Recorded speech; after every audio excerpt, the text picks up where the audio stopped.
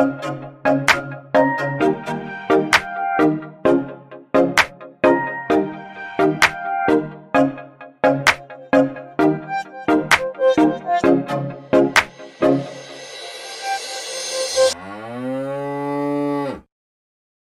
a beautiful day weather-wise here in Chicago, despite the election chaos that has continued into a third day. Though it's not such a beautiful day for bulls out there as Class 3 milk prices sell off aggressively into the end of the week, primarily due to spot cheese prices moving lower. Earlier this week, we had a primarily bearish global dairy trade event as well, as China's presence on the platform is having a hard time offsetting other regions that have stepped back throughout the milk production peak in New Zealand, given that there'll be plenty of product to go around. Additionally, ongoing pandemic fears and new lockdown measures throughout the Northern Hemisphere are weighing on markets around the world for many reasons. Lucas, what is with this sell off now anyway? Of course, besides the aforementioned craziness going on in the world, is it related to the Farmers to Family Food Box program as well?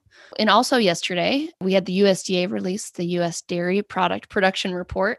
Fill us in on some of those key takeaways there as well, please. Sure thing, Alyssa, and hello again to all of our listeners.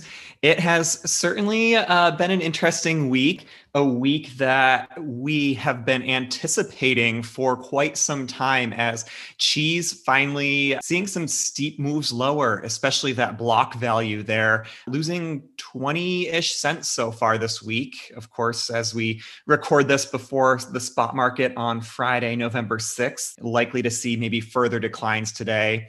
That block barrel spread also narrowing to just a penny on Thursday, the 5th. So the most narrow spread since July, I believe. Yeah, I think the Farmers to Families Food Box program has certainly a lot of impact on this market decline. Of course, we do have a current round 4 that is procuring food, including cheese and dairy, of course, throughout November and December. But overall, this round 4 is among the smallest of the rounds yet since the program's inception.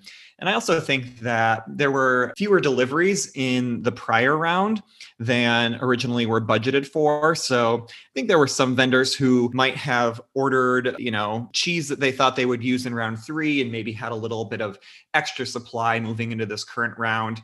All in all, we've seen demand really lighten up here. And we've also here at High Ground been warning our customers and warning our listeners that as soon as this food box demand goes away, there is really not much fundamental strength at all in the cheese market. Alyssa, yeah, you mentioned the dairy products report. We got that data this week. Cheddar production up 7.7% in September. Total production up 1.1%. Cheddar overcoming that mozzarella decline. But, into September, cheesemakers certainly knowing that there's demand out there, seeing prices climb through September, and milk flooded back into the cheese market, or cheese vats, after a really slow August.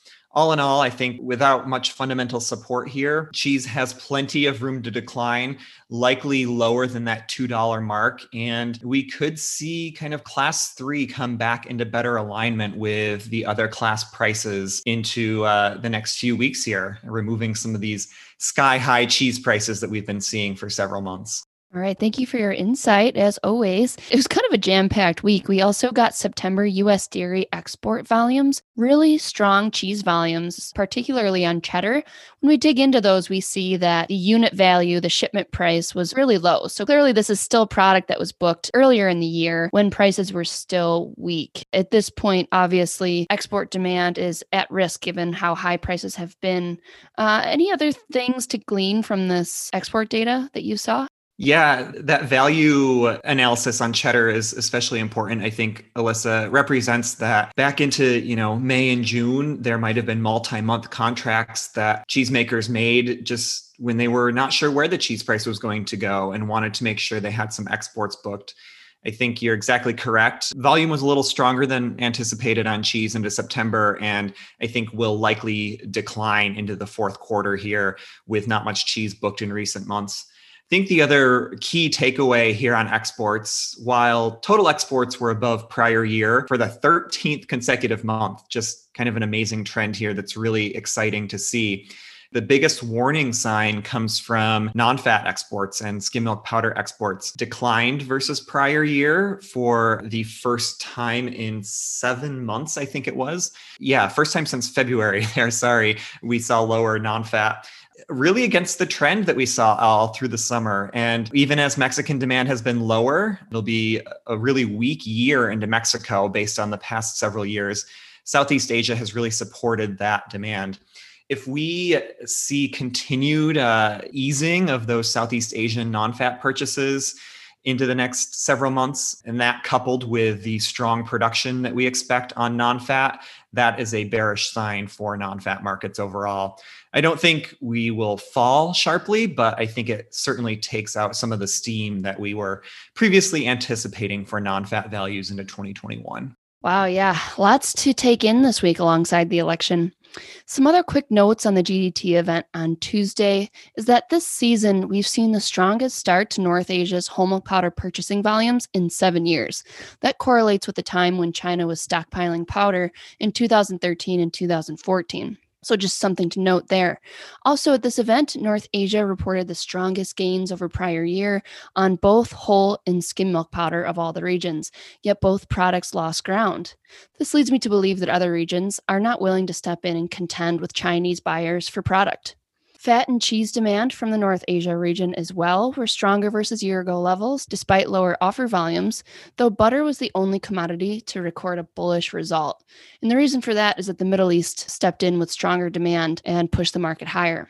And historically low fat prices have really encouraged buyers to step in and start to procure product.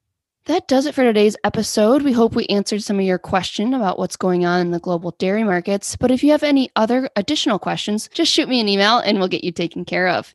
You can reach out to the entire team at info@highgrounddairy.com. Cheers. Be sure to subscribe so that you never miss an episode. And if you're interested in receiving more information as well as our analysis, please visit highgrounddairy.com to request a free 30-day trial today. Futures and options trading involves substantial risk and is not suitable for all investors.